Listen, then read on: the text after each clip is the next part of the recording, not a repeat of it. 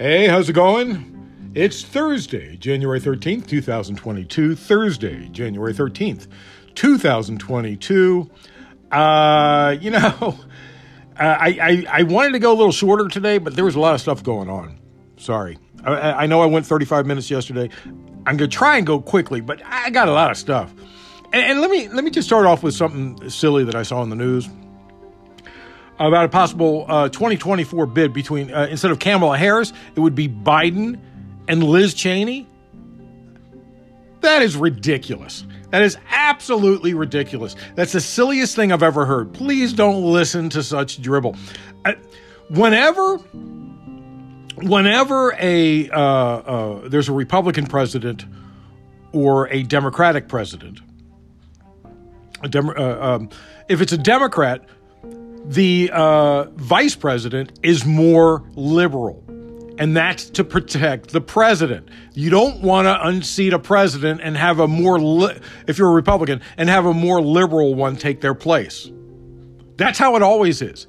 A vice president is not going to be more, to a Democrat, is not going to be more conservative. It's not going to happen, okay? Anyway, PVTV, Political Views TV Podcast. That's what you Google to find me.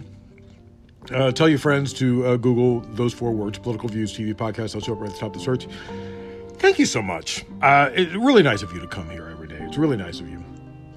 If you can, bring someone with you today or tomorrow and tweet to me questions or insights or come fight with me. Come on, bring it on.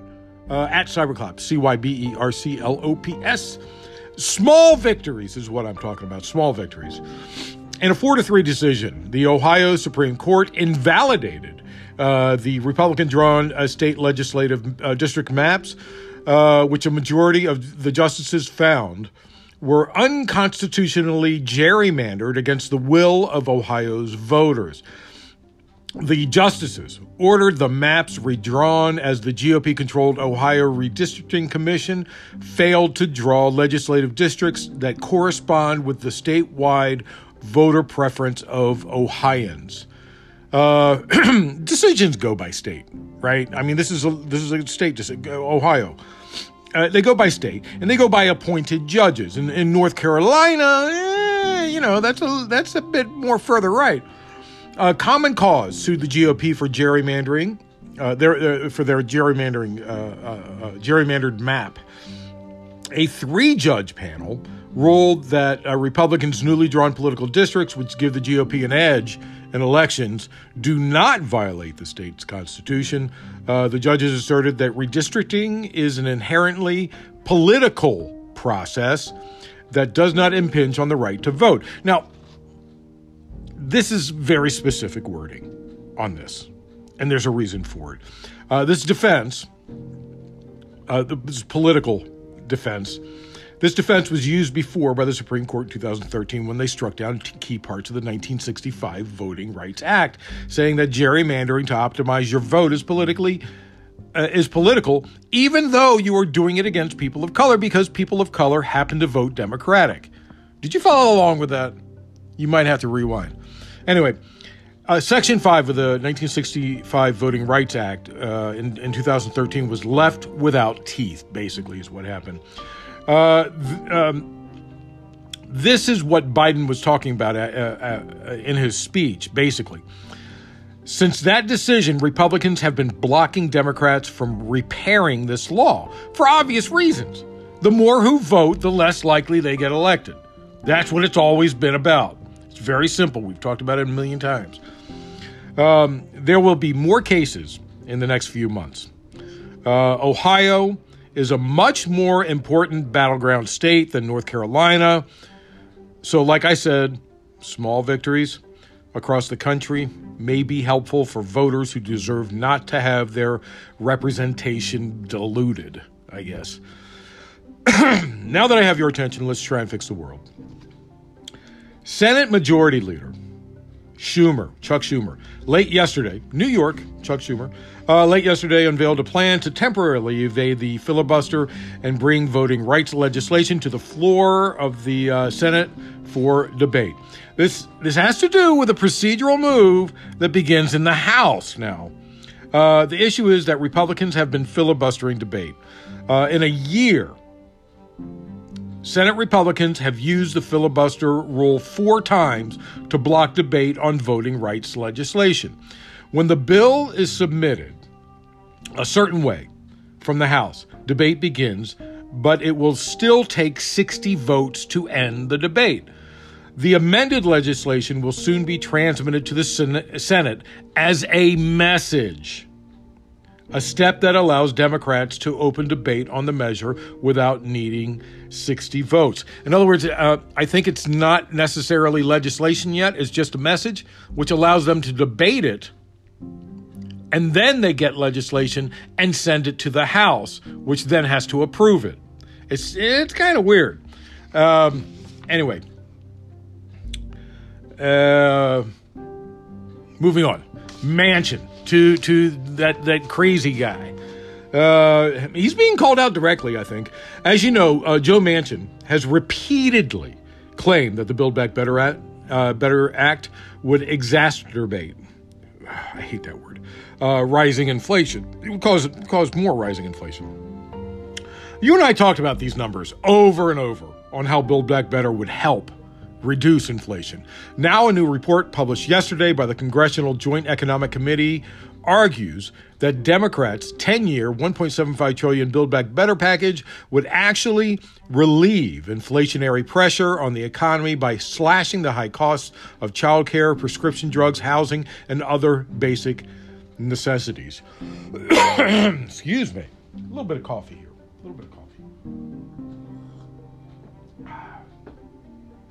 The report adds, by addressing the threat of climate change, the bill would reduce the role of fossil fuel price spikes and extreme weather in driving future inflation. Remember, pay me now, pay me later, one or the other. And that would be insulating the economy from key sources of price spikes that can lead to inflation. I can't. This is what we've been saying. You and I, we know that fixing the environment will save us money in the long run, and we have to deal with it now. We have to deal with it now before it's too late. Well, it's already too late, but we got to stop it from getting worse. Anyway, the report also goes on to argue that because its cost would be funded by tax hikes on rich individuals and large businesses, Build Back Better Act does not present the risk of economic overheating. Economists have also pushed back on the argument that the Build Back Better package would worsen inflation, which experts say has been fueled by a range of factors, from pandemic-related supply chain disruptions to corporate profiteering.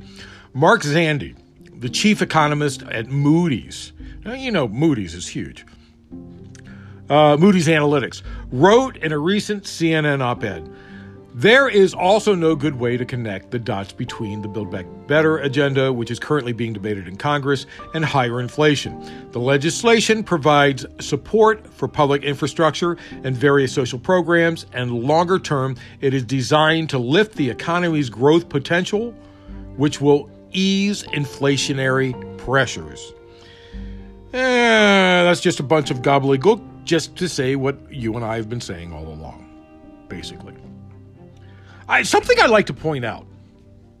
You know, Manchin has been in the Senate for a while. He really has.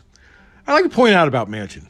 In 2011, when he co-sponsored and voted for 2 measures to modify the filibuster, Manchin said, unfortunately, this is a quote, unfortunately, the legislative process in Washington has gotten so dysfunctional that it doesn't even make much sense at all anymore. We have become paralyzed by the filibuster and an unwillingness to work together at all. End quote. That's from Joe Manchin in 2011. What has happened? It's pretty simple to say. A lot of money from big oil. A lot of money from coal. Guys getting filthy rich. Now time for keeping up with the Congressians. The Congressional Committee investigating the January 6th Capitol riot, the insurrection, asked House Republican leader Kevin McCarthy yesterday for information about his communications with Trump. The chairman of the committee, Representative Benny Thompson, who we've talked about many times, said McCarthy told a news outlet in California, in his California district, that he had a very heated conversation with Trump on January 6th. Thompson also said McCarthy spoke with Trump on January 11th about the potential for censure, impeachment, or removal under the 25th Amendment, but McCarthy said he wouldn't cooperate with the committee, which he argued was just trying to hurt Democrats' political opponents. McCarthy said, "As a representative and the leader of the minority party, it is with neither regret nor satisfaction that I have concluded to not participate with the Select Committee's abuse of power that stains this institution today and will harm it going forward." The letter from the committee to McCarthy marks the third request for voluntary cooperation from fellow House members as the committee files subpoenas to top Trump aides. Now, this is a bit of a concern that these subpoenas have not gone to House members. And the concern is that the Justice Department may have told Democrats, I'm wondering, don't send them subpoenas because we're not going to back them. I'm wondering if that's going on at the Justice Department, and that would really piss me off, but we'll see. The committee is investigating what led up to the January 6th attack and what happened that day. McCarthy initially said Trump bears responsibility for the attack way back when. Representative Jamie Huerta Butler, Republican from Washington, has said McCarthy told lawmakers that Trump seemed unconcerned with the violence during the siege. Liz Cheney, with the dunk, Cheney, one of the panel's only two Republicans, as you well know, said her party's House leader is attempting to cover up what happened on January 6th, and that the committee would evaluate other options for obtaining his testimony. She told CNN, are you ready for this? You ready for this? Are you listening? "I wish that he were a brave and honorable man." Ouch! Moving on to your favorite bad boy. Matt Gaetz is in for it. You know how it goes with exes. You might want to end it amicably with your ex, because payback's a bitch. That's all I got to say. Payback's a bitch. An ex-girlfriend of Representative Matt Gaetz, who is seen as a key witness in the investigation into alleged sex trafficking by that Florida Republican. Florida. It's all about Florida. She testified yesterday before a grand jury investigating Gaetz.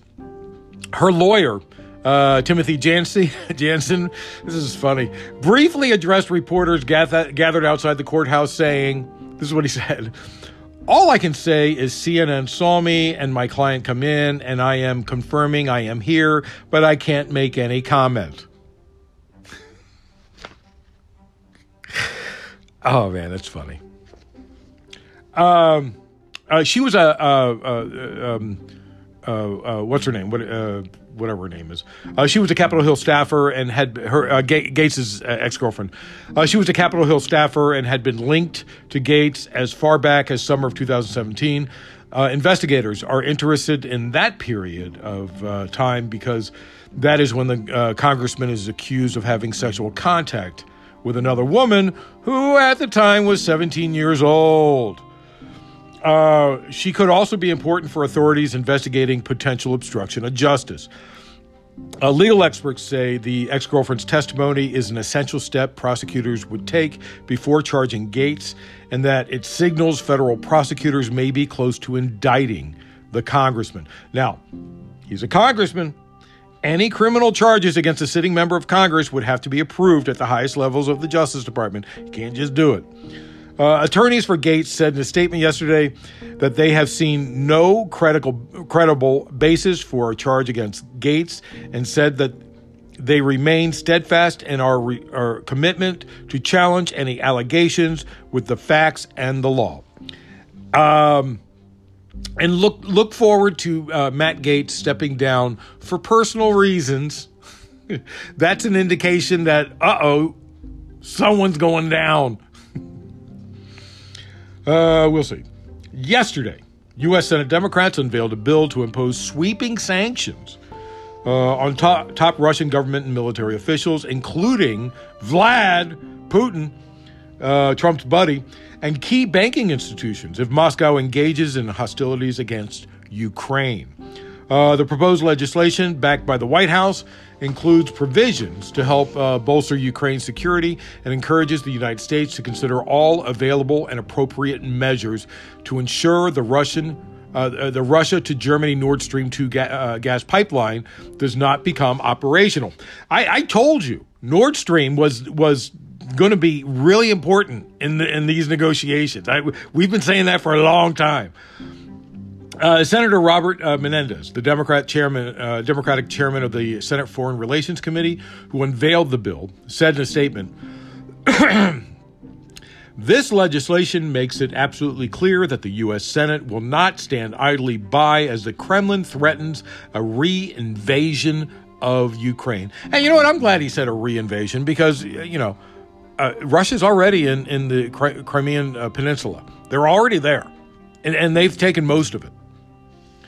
The bill, first reported by the Washington Post, would also target companies in Russia that offer secure messaging systems such as SWIFT, SWIFT, that's the name of the system, which banks use to exchange key information with other financial institutions. Now, recently, we talked about Ted Cruz wanting to help Russia about a month or so ago. And you probably thought, that's just hyperbole. Well, here you go. A bill sponsored by Republican Senator Ted Cruz will not counter further Russian aggression or protect Ukraine. Cruz struck a deal with Schumer last month in which the Texas Senator, Ted Cancun Cruz, released his hold on dozens of Biden's ambassadorial nominees, which Cruz has been holding these up for months, right? He's been saying, and it all had to do with Nord Stream. He wants Nord Stream to go through. I don't know why. I have no clue. Anyway, maybe he doesn't want it to go through. It's kind of confusing with Cruz. Ted Cancun Cruz. Cruz's bill will be put to a vote this week, but it requires 60 votes to pass, which is a high hurdle in an evenly divided Senate. The Menendez-backed bill provides an alternative for Democrats who support sanctions on the $11 billion Nord Stream 2 pipeline, which is completed, but waits approval from Germany and the EU. The EU also has to okay it, and it makes it harder for Cruz's bill to pass. Cruz's bill has sanctions untied to political pressure on Russia. In other words, he doesn't care about Ukraine, right? Russia said it was hitting a dead end as it tried to persuade the West to bar Ukraine from joining NATO and roll back decades of alliance expansion in Europe. The week's NATO security meetings have finished yesterday, with talks underway in Vienna today. At the 57-Nation Organization for Security and Cooperation in Europe, which is OSCE. His address to envoys from the 57 OSCE members, Polish Foreign Minister. I am not going to read his name. It starts with a Z, then it has a bunch of other consonants, and then a couple of vowels. His last name is Rau. Mentioned tensions in Ukraine. Go look up Polish foreign minister's name and tell me how to pronounce it. Anyway, he mentioned tensions in Ukraine, Georgia, Armenia, and Moldova, all countries with active or frozen conflicts in which Russia has been alleged to be party. He said, "It seems that the risk of war in the Osh area is now greater than ever before in the last 30 years. For several weeks, we have been faced with the prospect of major military escalation in Eastern Europe." Deputy Foreign Minister Sergei Ryabkov told RTVI, which is Russian television, in an interview that Russian military specialists were providing options for Vladimir Putin in case the situation around Ukraine worsened, but diplomacy must be given a chance. However, he said talks with the U.S. in Geneva on Monday and with NATO in Brussels yesterday had shown there was a dead end or difference of approaches, and he saw no reason to sit down again in the coming days to restart the same discussions. And again, Putin, you and Ukraine had a breakup. She's welcome to date anyone she wants. Leave her alone. She's not yours anymore. Ukrainian Foreign Minister Dmytro Kuleba said, despite the unsatisfactory week of great diplomacy for Russia, I believe that the only way for the Russians to confirm their lack of intention to solve problems by force is to continue the discussion in the established formats, in particular in the OSH, the group, which is going on today. Right now, actually. Unless it's already ended.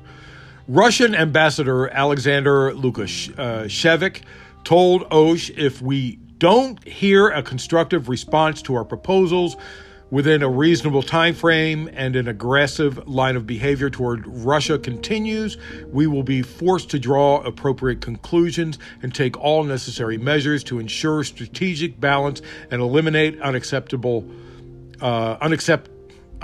threats to our national security. And he went on. He said, Russia is a peace-loving country. Yeah, a peace-loving country that invaded Georgia in 2006 and Ukraine in 2014. Right? Russia is a peace-loving country, but we do not need peace at any cost. The need to obtain these legally formalized security guarantees for us is unconditional. The United States says Moscow's calls to veto Ukrainian membership and halt NATO military activity in Eastern Europe are non-starters, but that it is willing to talk about arms control, missile deployments, and confidence-building measures, I suppose. NATO Secretary General Jens Stoltenberg, who we've talked about many times, said after talks with Russia yesterday that countries must be free to choose their own security arrangements. Like I said, Russia, Ukraine wants to date around. It's not your problem anymore, man. Leave her alone. Kremlin spokesman Dmitry Peskov, very pesky person, criticized the sanctions bill unveiled by the U.S. Senate that we just talked about, by U.S. Senate Democrats, that would target top Russian government and military officials, including Putin, as well as key banking institution if Russia attacks Ukraine. And, of course, the Nord Stream 2, that's going down. And, I mean, Nord Stream 2 is also going to get, if war starts, Nord Stream 2 might get taken out of commission, and I mean taken out. We'll see. Moving on to our world, our part of the world, Kroger has been the corporate bully since the beginning of the pandemic, making a lot of money. Kroger made a lot of money, lots of money. If you remember, you and I talked about when Kroger, rather than pay workers more, literally closed a store in Southern California last year after local legislation required COVID frontline worker pay. I think that was in Long Beach. Wasn't it in Long Beach? I think it was in Long Beach. Yesterday, more than 8,000 of the chain's employees in Colorado went on strike to demand fair wages and better health care benefits. The work stoppage is taking place at nearly 80 King Super grocery stores, which are owned by Kroger Company across the Denver area. The workers' union, United Food and Commercial Workers Union Local 7, rejected the company's best and final offer on Tuesday, saying the $84 billion company did not offer enough for employees to afford basic necessities. The union is demanding better health care benefits and working conditions, particularly considering that COVID-19 cases are rising and employees have continued working on the front lines of the pandemic for nearly 2 years. Now, if you remember, Kroger also, they for 2 months, in a lot of their stores, they paid frontline benefits, but then they said, screw this, we're not doing this anymore. And they stopped. Senator Bernie Sanders, the burn, feel the burn, expressed solidarity with the workers yesterday, calling out the high salary of Kroger's CEO, Rodney McMullen. He tweeted, I stand in solidarity with the 8,400 striking workers at Kroger in Colorado. If Kroger can afford to pay its CEO over $20 million, $22 million to be exact, and spend $1 billion on stock buybacks to solidify their company's strength and profit, you know what? It can afford to pay its workers better wages and benefits with safe working conditions. That's what the burn said. Moving on to a shot across the bow for tech giants, a big shot. On Tuesday, a federal judge ruled that the Federal Trade Commission, the FTC, revised antitrust lawsuit against Meta Platforms, the parent company of Facebook, can move forward. If you remember, we talked in June, I think it was, about a judge telling the FTC no, because they basically did a crappy job proving their case. Specifically, the judge said the case was legally insufficient. In an amended complaint filed last August, the FTC provided additional data and stronger details to back up its allegations that Facebook has maintained a monopoly on social networking services for the past decade by illegally acquiring innovative competitors and burying successful app developers. We talked about what they did with Instagram. They Zuckerberg, the Zuck, basically threatened the guy that started Instagram and said, hey, you either give me, I'm going to buy Instagram. You either give it to me. He didn't want to sell it. He said, you either give it to me or we're going to build one. We're going to steal it, build our own, and put you out of business. That's basically what he said, according to sources, according to news reports that I've heard. U.S. District Judge James Boasberg wrote in Tuesday's ruling that the evidence in the agency's second filing is far more robust and detailed than before. Boasberg rejected Facebook's attempt to get the new case thrown out, allowing the legal effort to break up the tech giant to proceed. Giving the FTC a green light, Boasberg wrote, although the agency may well face a tall task down the road in proving its allegations, the court believes that it has now cleared the pleading bar and may proceed to discovery. And that's the important part. Now you do the discovery. Now you find the real evidence, right? This will likely mean that Instagram will be spun off and Meta may be separated from Facebook. Senator Elizabeth Warren applauded the judge's decision, saying, Facebook has bulldozed competition to dominate the market. We need to break up big tech and hold Facebook accountable for any violations of antitrust law. And Republicans keep saying big tech is friends with Democrats? Really? You keep saying that? Just a quick point. Republicans also say that Hollywood, you know, those rich liberals in Beverly Hills are friends with Democrats. But, you know, if you've ever seen a red and blue map of Los Angeles, a lot of it is blue, and there's one red dot right over Beverly Hills. I'm not kidding. Anyway, Twitter remains relatively safe because they've been pretty conservative in their growth, which I kind of like. I kind of like that they haven't. They've added a few things, bells and whistles, but they haven't made it too. I mean, it's a little bloated, but not overly bloated like Facebook was made into. And this is very simple. Pigs get fat. Hogs get slaughtered. And Facebook is a hog. Moving on. We've been fighting for single-payer healthcare in the U.S. for decades. We really have.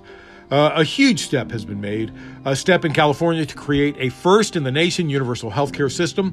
The California Guaranteed Healthcare for All Act Does that spell anything? CGHAA? No, it doesn't. AB 1400, Assembly Bill 1400, which would establish CalCare for all state residents, passed the Assembly Health Committee in an 11-3 vote. The California Nurses Association, which is sponsoring the legislation, welcomed the measure, clearing the major hurdle ahead of its next stop at the Assembly Appropriations Committee. Assemblyperson Ash Kalra, who introduced the bill, San Jose, introduced the bill, said in a statement, "Healthcare is a human right, and it's high time we reform our broken healthcare system. The measure needs to pass the Assembly by the end of the month." Already, there is huge opposition. Of course, the California Chamber of Commerce branded its first job killer label for AB 1400, and of course, the companion funding measure. So that's it. I know it was a lot, but I did it in less than 32 minutes, at least less than yesterday. Yeah, thanks for listening. Man, I truly appreciate it. It's really nice of you. I get up so early in the morning. I actually slept in, sort of slept in. I just lied in bed and listened to the news this morning until 4:30 before I got out of bed. So yeah, I really do work hard, and it's a lot of, I got 7 pages here. 7 pages. That's a lot of typing. Anyway, thanks for listening. Thursday, January 13th, 2022. Thursday, January 13th, 2022. I truly appreciate you. If you can, bring someone with you today or tomorrow. PVTV, Political Views TV Podcast. Those 4 words are what you Google to find me. I'll show up right at the top of the search. Tweet to me questions, insights, or fights. Or maybe you want to tell me about a story, or maybe you want to school me, at Cyberclops, CYBERCLOPS. And remember, always remember, government profit is measured by the betterment of the people. Don't you ever forget it. I'm Peter Lawrence, reporting from Los Angeles.